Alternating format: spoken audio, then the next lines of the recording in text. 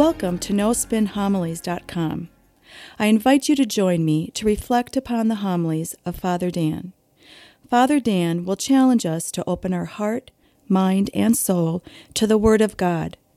Father Dan will draw upon sacred scripture along with art, literature, and the lives of the saints to help us grow in our love and knowledge of the scripture.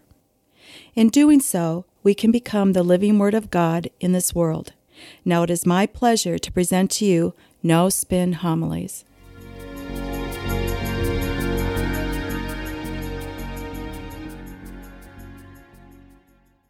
Today's gospel is a story about blind Bartimaeus. Now, this gospel story isn't necessarily a story about healing, as it is about conversion. Notice how it begins. Jesus was leaving Jericho with his disciples.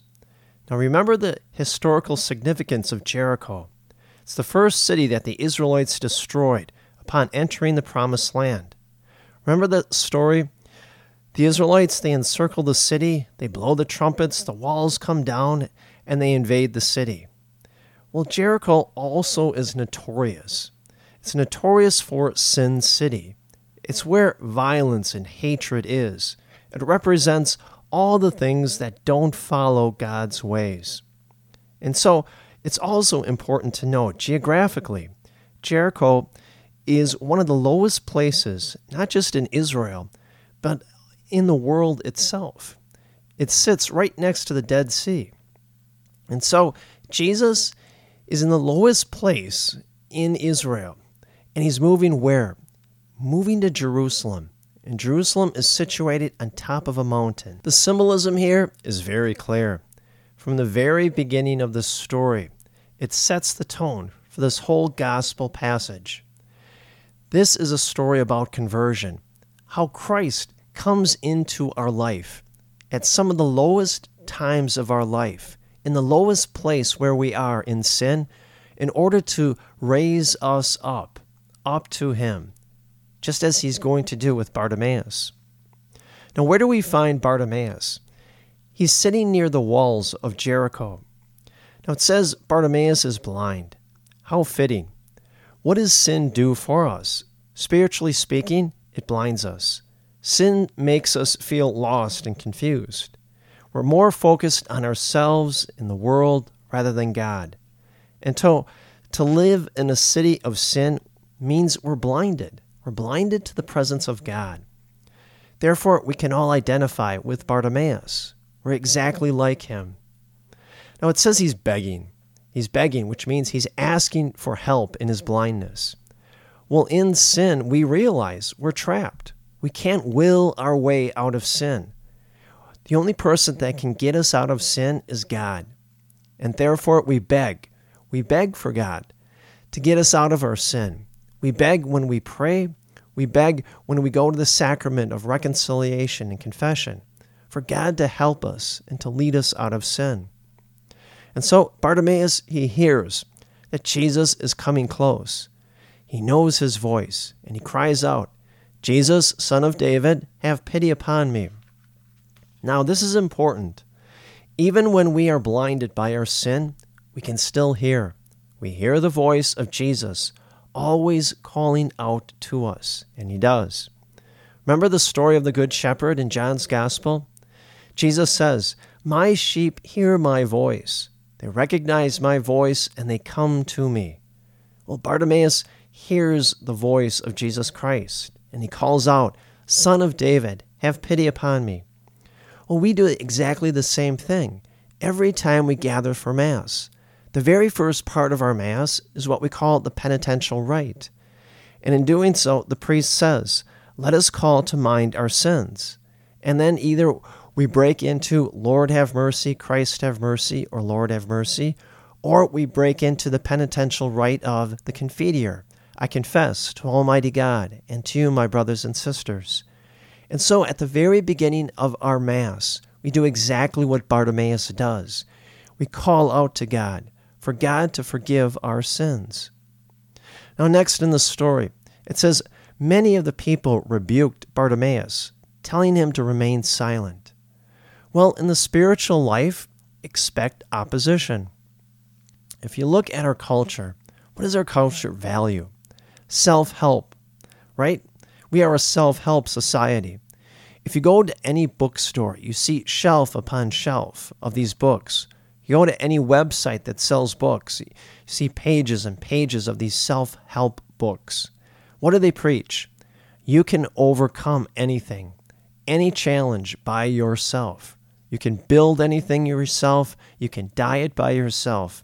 You don't need the help of others. In fact, if you need the help of others, it's embarrassing to rely upon other people. But that can't be for us in the spiritual life. The proper attitude for us is to beg, like Bartimaeus. So Bartimaeus is faced with opposition, and in doing so, he calls out all the more. So too with us. When we are faced with opposition, we have to call out even harder to Jesus. Pray more. Go to the sacraments more. Next in the story, Jesus calls out for Bartimaeus to come to him. Now the people around Bartimaeus are encouraging him. They tell Bartimaeus, he's calling you. Go to him. Now the people that were once trying to shut Bartimaeus up are encouraging him to go to Jesus. They're helping him. Well, we too must always be on for each other. That's what it means to be part of a faith community. We have to help each other in many different ways. We encourage each other. We pray for each other.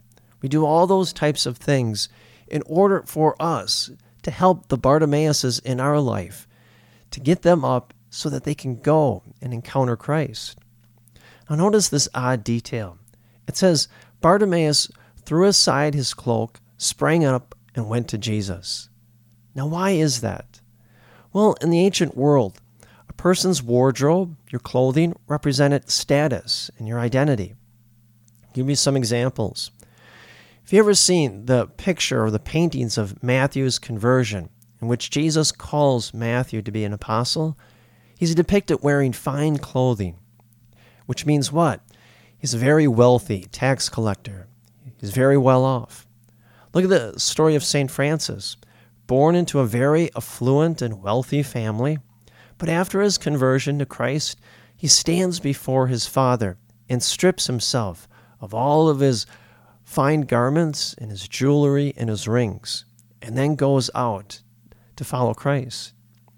Well, the same thing holds true with us and Bartimaeus. Bartimaeus is now being called by Jesus to begin a new life. The central ingredient to conversion is change. We have to change our lives. We have to throw away or cast aside our old ways of life. We have to throw aside our old values, our old lifestyles. If we truly want to dedicate our life to Christ, then we have to leave our old ways behind. And that's exactly what Bartimaeus is doing. Now Jesus, he approaches Bartimaeus and he says, "What do you want me to do for you?" Now picture Jesus asking you this same question. What would you ask for? Would you say, Lord, I've had my eye on this nice BMW with heated seats? I don't think so. There's a great story of St. Thomas Aquinas. For months and months, he tirelessly worked on a treatise of the Eucharist. And when he was finished with it, he was unsure about the quality of it. And so he went into the chapel and prayed. And then after he had finished praying, he left the treatise at the foot of the tabernacle, seeking God's approval. And as he was leaving the chapel, Jesus spoke to him, and he said, "You have written well, Thomas. What do you want for your reward?" Immediately, Thomas Aquinas said, "Nil nisi te," which is Latin for nothing but you. Now, that's beautiful. That's beautiful. By the way, if God ever asks you that question, that's the answer he's looking for. Just food for thought. But nonetheless, that's exactly what Bartimaeus answers. I want to see. Bartimaeus was once able to see. He wasn't born blind. But spiritually speaking, he wants to see as Jesus sees the world. Sin caused Bartimaeus to become blind spiritually. Well, he wants to see with eyes of faith. Better not, he wants to see the world the way Jesus sees the world, in which everything in this world is connected to Christ. Jesus says what? Go, your faith has saved you. Well, what is faith? What really is faith? Thomas Aquinas once said, faith is a belief in something that is beyond reason. I'll say that again. Faith is a belief in something beyond reason. Well, what is beyond reason?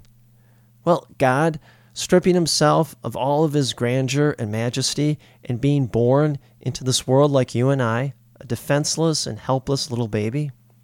Or something beyond reason is Jesus, the Son of God, stretching out his hands and dying on a cross to save us. What else is beyond reason?